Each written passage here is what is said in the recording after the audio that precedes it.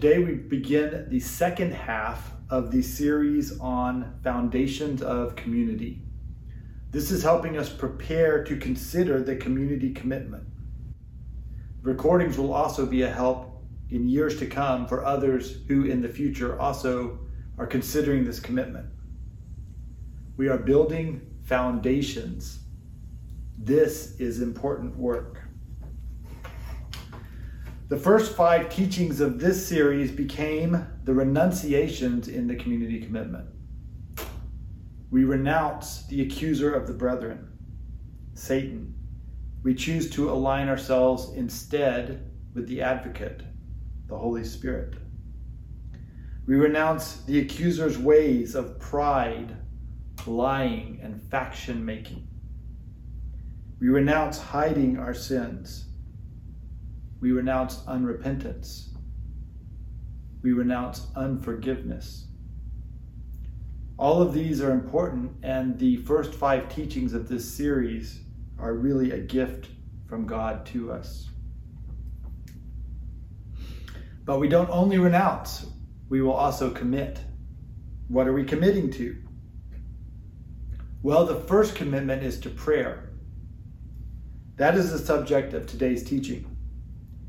There is much that could be said about prayer, and we also have a rich history in CTR of praying and of teaching about prayer. So we will need the Holy Spirit to help us keep on track today. Perhaps we should begin in prayer. So Father, I lift up this time to you. I pray for all who are hearing these words. Thank you for each one. There is no accident in each one who hears this teaching. You're calling each one deeper into prayer, deeper into enjoying you, enjoying them as they pray. So we ask for your help today, Father, as we speak about this subject so dear to your heart. We pray this in the name of the Father, and the Son, and the Holy Spirit. Amen.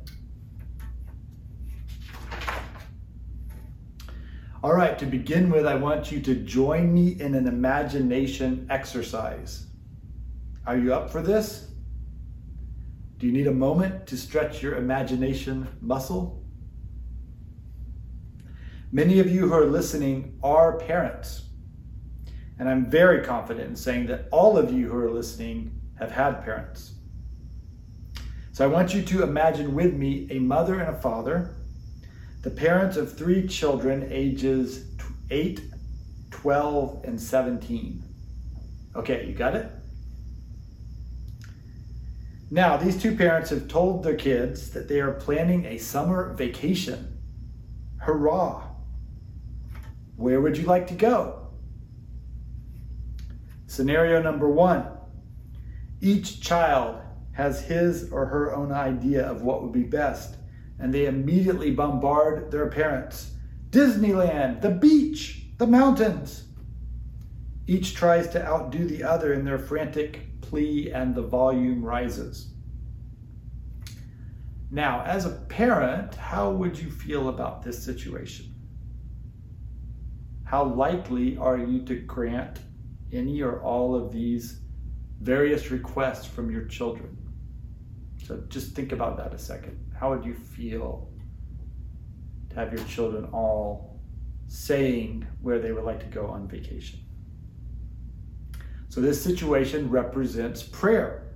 We as children are petitioning our Father in heaven for what we want. Better health, our political party to win, favor for an upcoming job interview, and so forth. We each have our own agenda. Now, God welcomes our requests, and He is not overwhelmed. We, as parents, might be overwhelmed with all of our children saying what they want at the same time. But God hears each heart cry about any detail of our life.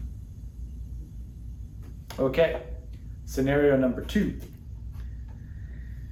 That doesn't happen. Instead, the children disappear. They come back an hour later. We've talked about this, and we've decided together on Disneyland. See, Mary is the oldest. She's 17. This could be her last family vacation with us. She has always wanted to go to Disneyland, but has never been. So please, could we all go to Disneyland?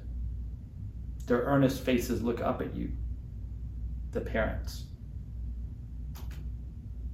How do you feel about this situation as compared to the first one?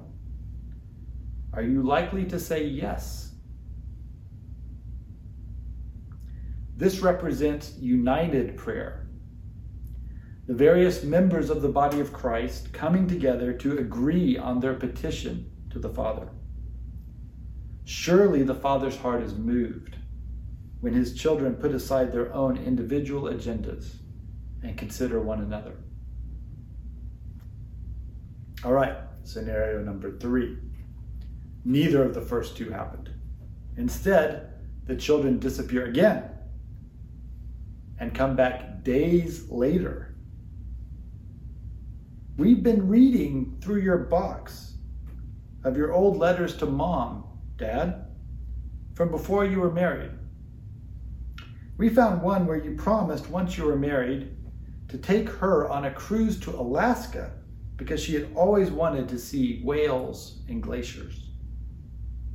So we think you should fulfill your promise this summer and we should all go on a cruise to Alaska.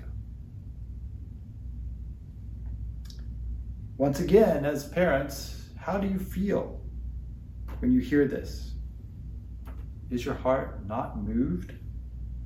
How much more likely are you to say yes? This scenario represents united biblical prayer. The children of God study his word, looking for his desires and his promises, and then unite together to ask him to do those things. Fulfill your own promises, Lord. Answer your own desires. How much more will the Father's heart leap to say yes? United biblical prayer. This is the foundation of prayer for us at Christ the Reconciler. Let's look at 4 examples in Scripture, and these will strengthen that foundation, but also add some new things to it. First, Revelation 22:17. I think we're all familiar with this. And the Spirit and the bride say, "Come." Note that the bride has a single voice, a united voice. She has searched the Scriptures, finding the promises that the Messiah will return to judge the living and the dead and be installed as king in Jerusalem, her glorious bridegroom. Come is a powerful, single word, united biblical prayer. But wait, there's more. Note that this bride is joining with the Spirit. The Spirit and the bride say, "Come." This prayer is Spirit-filled. We join with the Holy Spirit, who is already crying out, "Come." We're late to the party, but we're adding our voice. We always want to be praying with the Holy Spirit. Also, this prayer blends multiple biblical sources. The single word "come" reflects so many scriptures. Isaiah 64, "Oh, that you would rend the heaven and come down." In Joel, "Blow a trumpet in Zion, sound the alarm on my holy hill. Let all who live in the land tremble, for the day of the Lord is coming." Matthew 6:10, the Lord's Prayer, "Your kingdom come." When we cry, "Come," the Spirit and the bride, we're praying an abbreviated version of that part of the Lord's Prayer. And of course, Acts 1:11. This same Jesus who has been taken from you into heaven will come back in the same way as you have seen him go into heaven. So these are just 4 examples. Each one references this idea of Jesus' return. And when you pray, come, you can have all of these in your mind, and it takes on multi-dimensional meaning. One of the joys of prayer is to meditate on the scripture until it is deep within our hearts and in our minds. Then a single word prayer like come can reflect so many facets of the jewel that is the Word of God. Now, I would like to urge us at CTR to go deeper into this aspect of prayer. Buy a paper Bible or get yours off the shelf. Really, not a phone, paper. Read it, study it, underline, make notes. Keep it by your side during prayer. Eat the scroll, as Ezekiel puts it. Then he said to me, Son of man, eat this scroll I am giving you and fill your stomach with it. So I ate it, and it tasted as sweet as honey in my mouth. If we eat the scroll, if we put the richness of the Word of God deep within ourselves, when we pray, it will come forth in beautiful ways, and the Holy Spirit can blend together and increase the meaning and the power of our prayers. The last thing this prayer is effective. The Spirit and the bride say, come, even so I am coming soon. It comes the immediate answer. All right. Romans 8:15. We have graduated in our school of prayer from the one-word prayer to the two-word prayer. And by the Spirit we cry, Abba, Father. See how we are joining with the Holy Spirit again? Notice also that it is we who are crying, not I. So we are united as Jesus taught us to pray. Our Father, not my Father, our Father. So this is a united, biblical, spirit-filled prayer. But there are additional aspects of this prayer we can learn from and practice. First, we are agreeing with who God is rather than agreeing with what God is doing or will do. Both are important. When we prayed come, we were agreeing with what God will do. He will come. When we pray Abba, Father, we're agreeing with who he is. He is our Father in heaven. Now, both of these are powerful acts of spiritual warfare. Think about it. What does Satan do? Satan accuses who God is and what he will do. He lies to us that God is not who he says he is, and he won't do what he says he will do. So when we agree with who God is and what he will do, we are speaking the truth against the lies of the accuser. This is what is called a contemplative prayer. We are meditating on God's character rather than interceding or petitioning God to do something. Now, Christ the Reconciler has a strong calling and has had, since the early days of Austin House of Prayer, to contemplation. This should be embraced rather than apologized for. I remember early on in the days of AOP, I had a dream, and in this dream, I was on a swim team.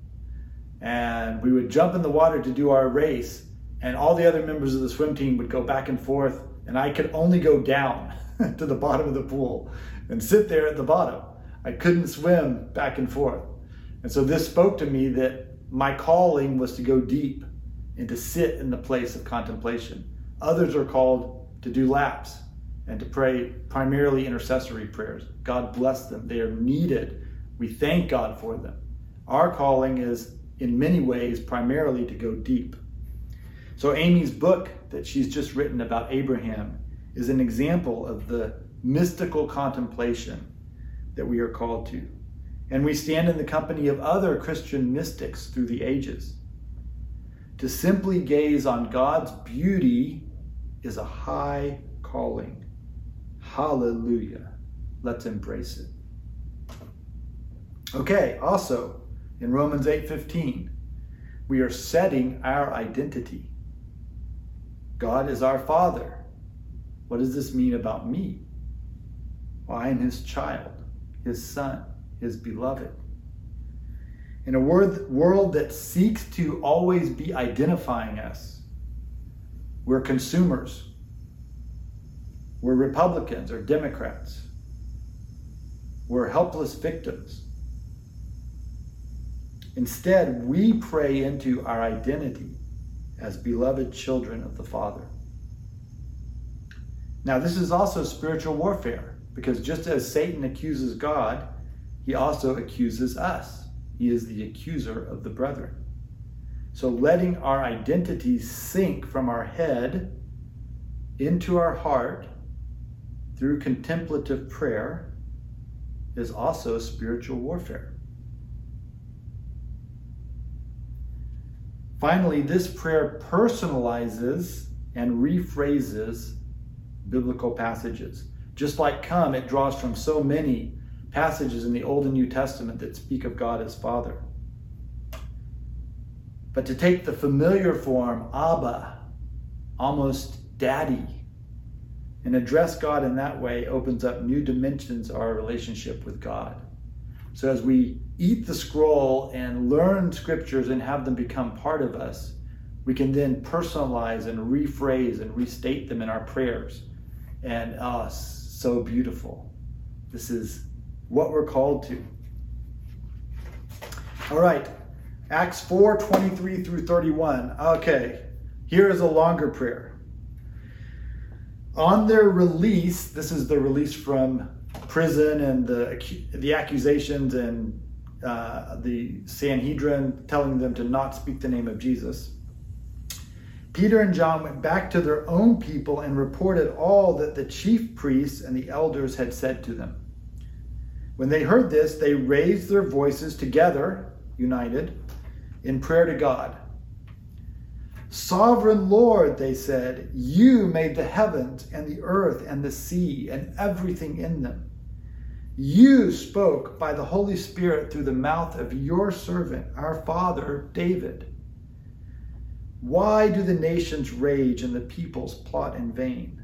The kings of the earth rise up, and the rulers band together against the Lord and against his anointed one. Indeed, Herod and Pontius Pilate met together with the Gentiles and the people of Israel in this city to conspire against your holy servant Jesus, whom you anointed. They did what your power and will had decided beforehand should happen. Now, Lord, consider their threats and enable your servants to speak with great boldness. Stretch out your hand to heal and perform signs and wonders through the name of your holy servant, Jesus. And after they prayed, the place where they were meeting was shaken.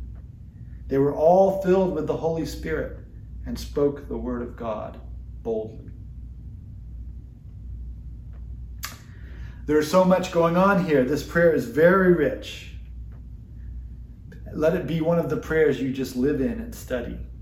I hope by now you can easily spot the way this is a united biblical prayer in the power of the Spirit. Here are some additional considerations. This prayer combines contemplation of who God is with petition for him to act. Another way to say that is, it combines agreeing with who God is with agreeing with his promise to act. This is a wonderful pattern to follow. Contemplation, meditating on the beauty of God and the character of God. And then at the right time, as the Spirit leads, turning that into crying out to God for his hand to stretch out and perform miraculous signs and wonders. Now, this prayer addresses current events. Did you catch where he said, indeed, they said, Herod and Pontius Pilate met together with the Gentiles to conspire.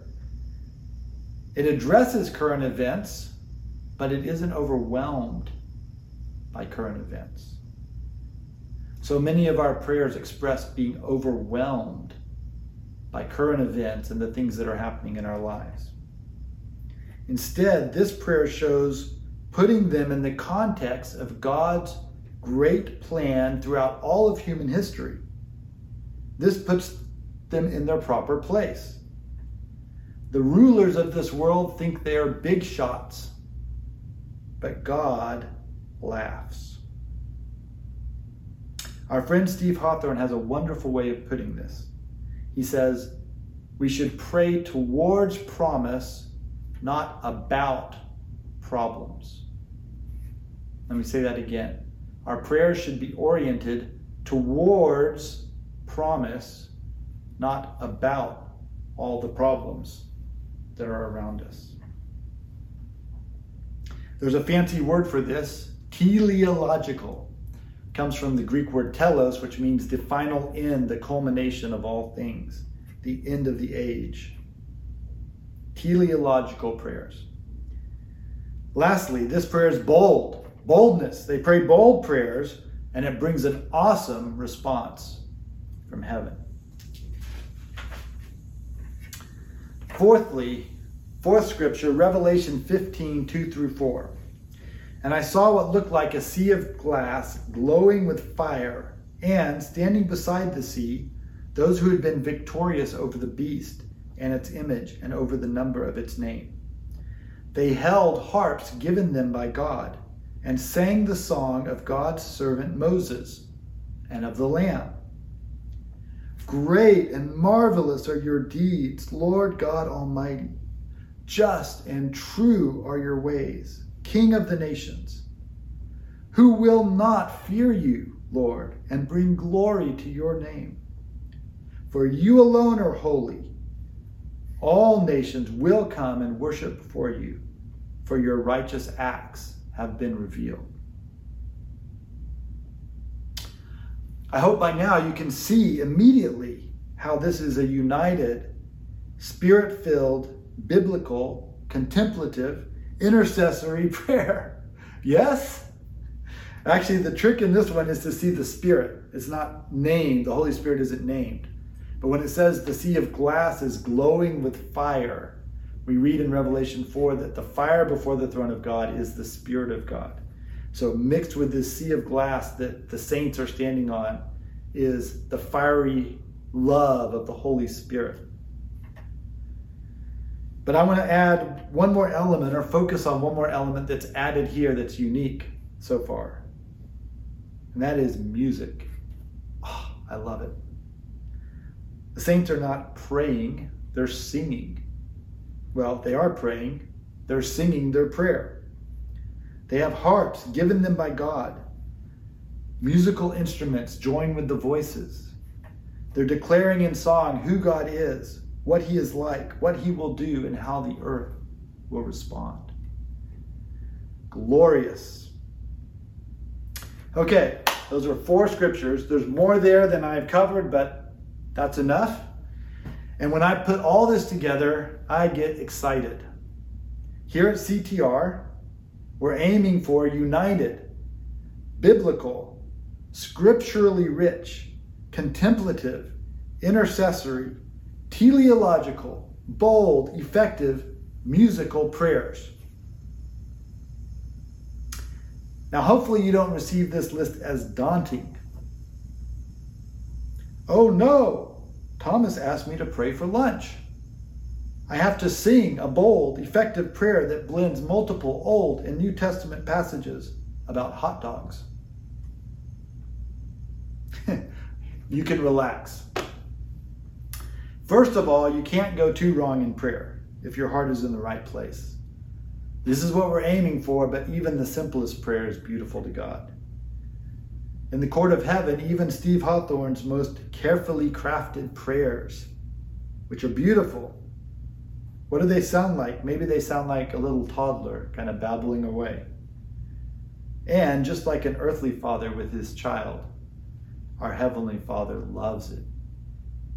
When you pray, think of your Father in heaven just with his arms open wide and run into his arms. That's how he receives your prayer.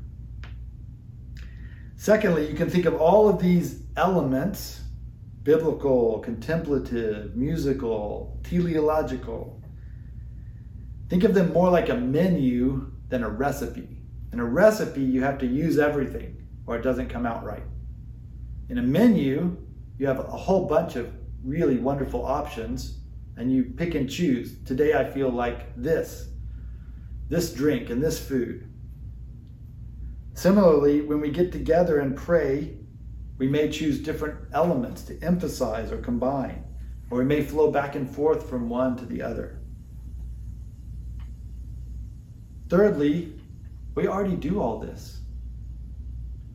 Those of you who are walking with us back in the Austin House of Prayer days recognize that we are building on that heritage. In the early 2000s, we learned so much from Kansas City IHOP about how to pray enjoyable biblical prayers. And then we practiced for over a decade in our prayer room, first on MLK and Chacon and then in the Seabrook Center. Remember our Friday night harp and bowl prayer times? So good. They had all these elements that we're talking about: musical, biblical, united. Now, of course, Kansas City didn't invent these. Moses and Miriam sang the first biblical prayer 3 millennia ago. And the Jewish stream of the church, the Catholic stream of the church, the Orthodox stream of the church, Protestant streams of the church, they all have a rich history of prayer in all these aspects. Fourthly, when we moved our primary prayer model from harp and bowl to bridge prayer, we took all this up a notch. Let me describe just some of the beautiful ways that bridge prayer combines so many of these important elements of prayer, Christ the Reconciler. First, united. Well, bridge prayer brings Catholics and Protestants together in prayer, much more easily than harp and bowl. So with harp and bowl, it was a beautiful prayer model. I still love it. We still pray this way. But it was very difficult for someone coming from a Catholic context or even a Protestant context that had not been exposed to that to understand how to join in with that prayer. You had to learn how to sing spontaneously and flow with the music and all this stuff. This is all great, but it didn't allow us to be united. So we changed our model to bridge prayer, and that model is much more accessible to both Catholics and Protestants from almost any stream. So this was a key step in our development towards united prayer. Okay, another way that bridge prayer is united prayer, we just begin, the very first line of bridge prayer is, we pray together. We're united. Whoever's in the room, from all these different streams of the body of Christ, we're praying together. Then, the first thing we do, and the last thing we do in bridge prayer, is we pray a collect. A collect is just a fancy word that means a written prayer that somebody's written and stored, and you're praying it back. So by praying these written prayers, these collects that are drawn from all the different Christian traditions throughout church history, we are praying in concert, in unity with the global church across time. We're not only praying with them, we're learning from their prayers. Okay, I want to take just a second to address a potential objection. I've heard this before. You shouldn't ever pray a prayer someone else has written. Your prayer must always be spontaneous. If you pray a written prayer, then you're using meaningless repetition. Now that's a quote from Matthew, so let me read the scripture. Because it's not this, we are not doing this when we pray these written prayers. I want to be clear about this. Here's what Jesus said. And when you pray, do not use vain repetition or meaningless repetition as the heathen do, for they think that they will be heard because of their many words. Therefore, do not be like them, for your Father knows the things you have need of before you ask him. So what is Jesus saying here? He's not saying don't repeat your prayers. It can sound like that, but it's not. In fact, Jesus repeated his prayers. I'll cover that in a second. What he's saying is, don't think that you'll be heard because of the number of times you repeat your prayers. So if you think God has to be somehow convinced to answer your prayers, and the way you convince him is by just saying them over and over and over again, then you don't understand your Father in heaven. Don't do that. For your Father, Jesus says, knows the thing you ask before you even ask them. His heart is already bent towards you. You don't have to convince him. He just wants to come into partnership with you. He gives us the honor of praying in order to join him in what he's already going to do. In fact, Jesus follows this statement about repetition by giving the Lord's prayers to his disciples. So now he's given them a prayer to repeat. So clearly repeating a prayer is not a problem. In Mark 14:13, speaking of Jesus in the Garden of Gethsemane, it says, again, he went away and prayed and spoke the same words. So he repeated the prayer he had just prayed. So don't be taken in by warnings against written prayers or against repeated prayers, against liturgy, as if only spontaneous prayers were heard from God. Pray the collects in bridge prayer, knowing that God hears you, and you are joining your voice with thousands of others through the generations who have come to God with the same heart cry. All right, unity. We're still on unity. United prayer. The longest season of prayer in bridge prayer is season 7, which we're in right now. Reconciliation and unity. So this is our sign, one sign of our persistence in praying for unity in the body of Christ, as we take the most time in our whole year and focus on praying for unity. Okay, number 2, biblical. United biblical prayers. Bridge prayers are biblical. Every bridge prayer focuses on praying a particular passage of Scripture. And the way it's structured, we pray an antiphon drawn from that Scripture. Then we pray the full Scripture itself. And then we pray the antiphon again. So every bridge prayer is, at its heart and at its core, a biblical prayer. Number 3, Spirit-filled. How is bridge prayer Spirit-filled? Well, first of all, we're Spirit-filled and we come and pray. So there you go. But I'd also like to point out that it was the Holy Spirit who gave us the bridge prayer model very clearly. It all came in one download on July 4th. I think it was 2010. It may have been 2011. Also, we begin every bridge prayer with a Trinitarian formula that includes, in the power of the Holy Spirit, we pray. We join together to pray to the Father, through the Son, in the power of the Holy Spirit. So we're beginning the prayer recognizing that it's only in the power of the Holy Spirit that we can pray. We give space for the Holy Spirit to direct the musician and the prayer leader as they lead us. And particularly in the last 5 minutes, it's not stated what should be done. The idea is to let the Holy Spirit guide in a special way. And we always remain open to the Holy Spirit redirecting us before, during, or after bridge prayer. Sometimes we've set it aside entirely because we felt the Holy Spirit say, no, pray for this person. So we do that instead. Finally, one entire season of bridge prayer, the season of Pentecost, is devoted to the Holy Spirit. So bridge prayer is Spirit-filled. It's in the power of the Spirit. 4th, bridge prayer is contemplative. So the time of silence in the first 5 minutes is a wonderful time for contemplating the beauty and character of God. For me, if there isn't a word or a phrase that's highlighted by the Spirit in the opening prayer or later on, I just close my eyes and imagine the throne room scene of Revelation 4, with the throne and the rainbow and the seraphim and the host crying out, holy, holy, holy. And I just enter into that. I let my imagination help my contemplation of the beauty of God. But it's also intercessory, number 5. Because the prayer leader leads us in praying intercessory prayers after we read the full Scripture in the third 5-minute section. The prayer leader announces a theme and says, let's all pray one at a time or in groups or all together at the same time. And the last 5 minutes also is a great time for intercessory prayers, including sometimes laying hands on and praying for people who are in the room, guests or visitors or members of the community. 3 full seasons of bridge prayer, Israel, Pentecost, and reconciliation and unity, have significant intercessory components built into them. We're praying for Israel. We're praying for missions and evangelism. We're praying for reconciliation and unity in the church. Okay. Number 6, teleological, that big fancy word that means focused on the culmination of the end of the age, what God is doing.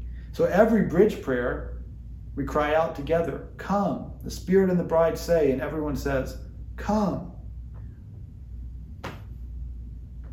Our first bridge prayer season is Advent, longing for the return of Christ in glory. All of our bridge prayers are focused on God's plan to bring back his Son and install him as King in Jerusalem. Number 6, blending sung and spoken prayers, that musical component we saw in Revelation 15. So we do that in bridge prayer. The musician leads first, and then the prayer leader. And then the last 5 minutes gives an opportunity for them to join together. And I would encourage musicians and prayer leaders in future years to be more open to blending music and prayer in this section. And also for you musicians, encourage us to sing out our prayers spontaneously.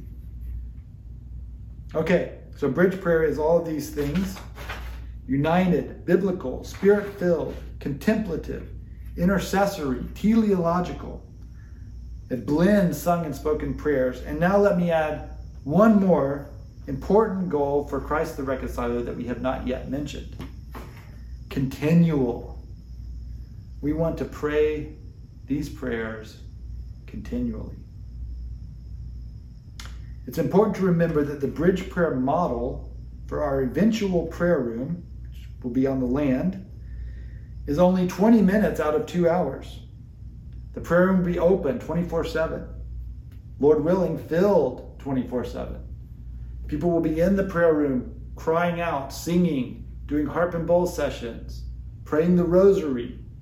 And then at the turn of the 2-hour sessions, we join together, the 2 teams or the individuals from each side of the hours, and we pray bridge prayer together. That's the goal. That's the model.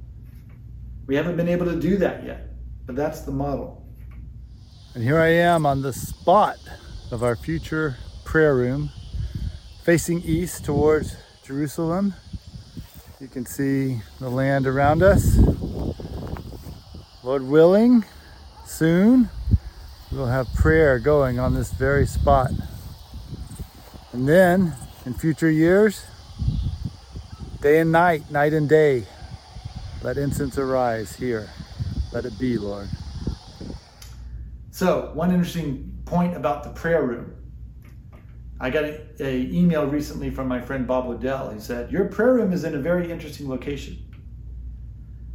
I found that it's actually on exactly the same latitude as the front steps of the Texas State Capitol. So if you go due west from our prayer room, you'll end up on the steps of the Texas Capitol, where so many times people have gathered and prayed about so many things. It's a place of authority. We're exactly east of that by 1 minute. So if you think about it, as the earth turns, if our prayers, kind of go up and stay in place as the earth turns, 1 minute later, they're sitting right at the front steps of the state capitol. Now that's curious and interesting, and I don't want to make too much of it, but I think it speaks something to the impact of our prayers in this hidden place upon all sorts of things we have no idea. I personally like to envision Jesus' return to Jerusalem, and then he leaves on his world tour, and as he's headed to Austin, he comes right across. We're the ones that are 1 minute east crying out, come, and then we see him, and we welcome him, and he goes and visits Austin. So that's something I imagine for our prayer room, and I want to be in the prayer room that day when that happens. 24/7, continual prayer. being in the prayer room at the return of the Lord. What a potentially beautiful thing.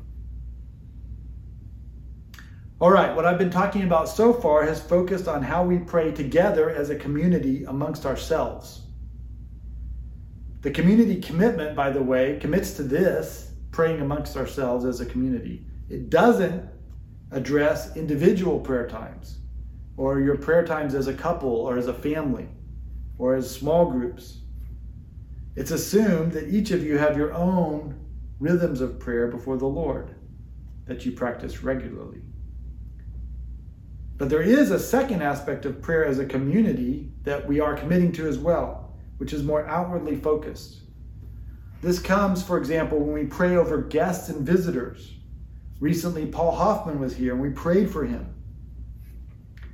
Karen Goldat said, I think in our last retreat, that she misses these times of extended prayer that we had in the old AHOP prayer room over other people.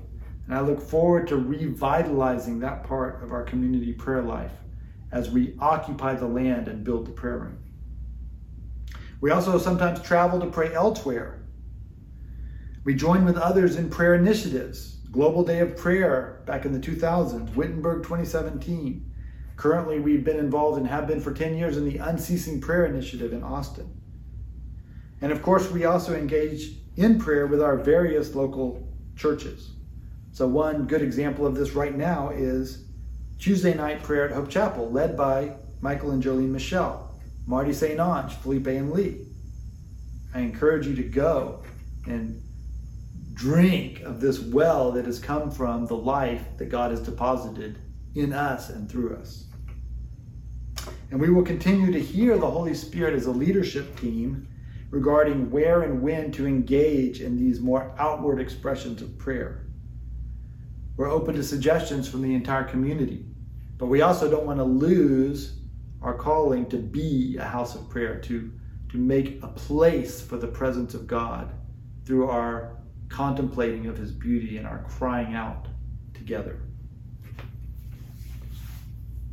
Hopefully this gives you a vision for where we are headed as Christ the Reconciler. So in closing, we have to turn to John 17.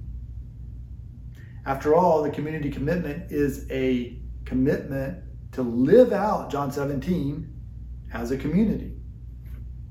Well, what is John 17? John 17 is a prayer. That is why prayer is the first of our 5 commitments to live out John 17 as a community. Everything springs from and ultimately returns to the place of prayer. Now, that John 17 exists at all is remarkable when you consider what came before. Jesus has just instituted the Eucharist at the Last Supper, which is the center, of course, of the Roman Catholic faith. Well, for those of us who are Protestants, he also just preached an all-time great sermon, the Upper Room Discourse. He washed his disciples' feet. He turned the other cheek to his betrayer. He changed the identity of his disciples from servants into friends. You might say that John 13 through 16 represents the most precious parts of every one of our traditions, distilled down to its very essence. Jesus could have stopped there, but he did not consider that to be enough. John 17 begins with this simple but amazing sentence. It's the kind of descriptive scripture that's easy to miss, but when you see it, it's like, oh my goodness. After Jesus said these things, the Upper Room Discourse, all that we just talked about, after that, he turned his face to heaven and prayed. We should be greatly encouraged by this. Practicing all the activities and sacraments of the faith, communion, teaching, serving, living out the Sermon on the Mount, all of these are not sufficient for unity. We need the Father. We must pray. That's what Jesus did. He prayed for unity. Jesus didn't command unity. He commanded us to love one another. He didn't command us be united. He prayed for unity. Father, make them one. This tells us that unity is ultimately a work of God and not of men.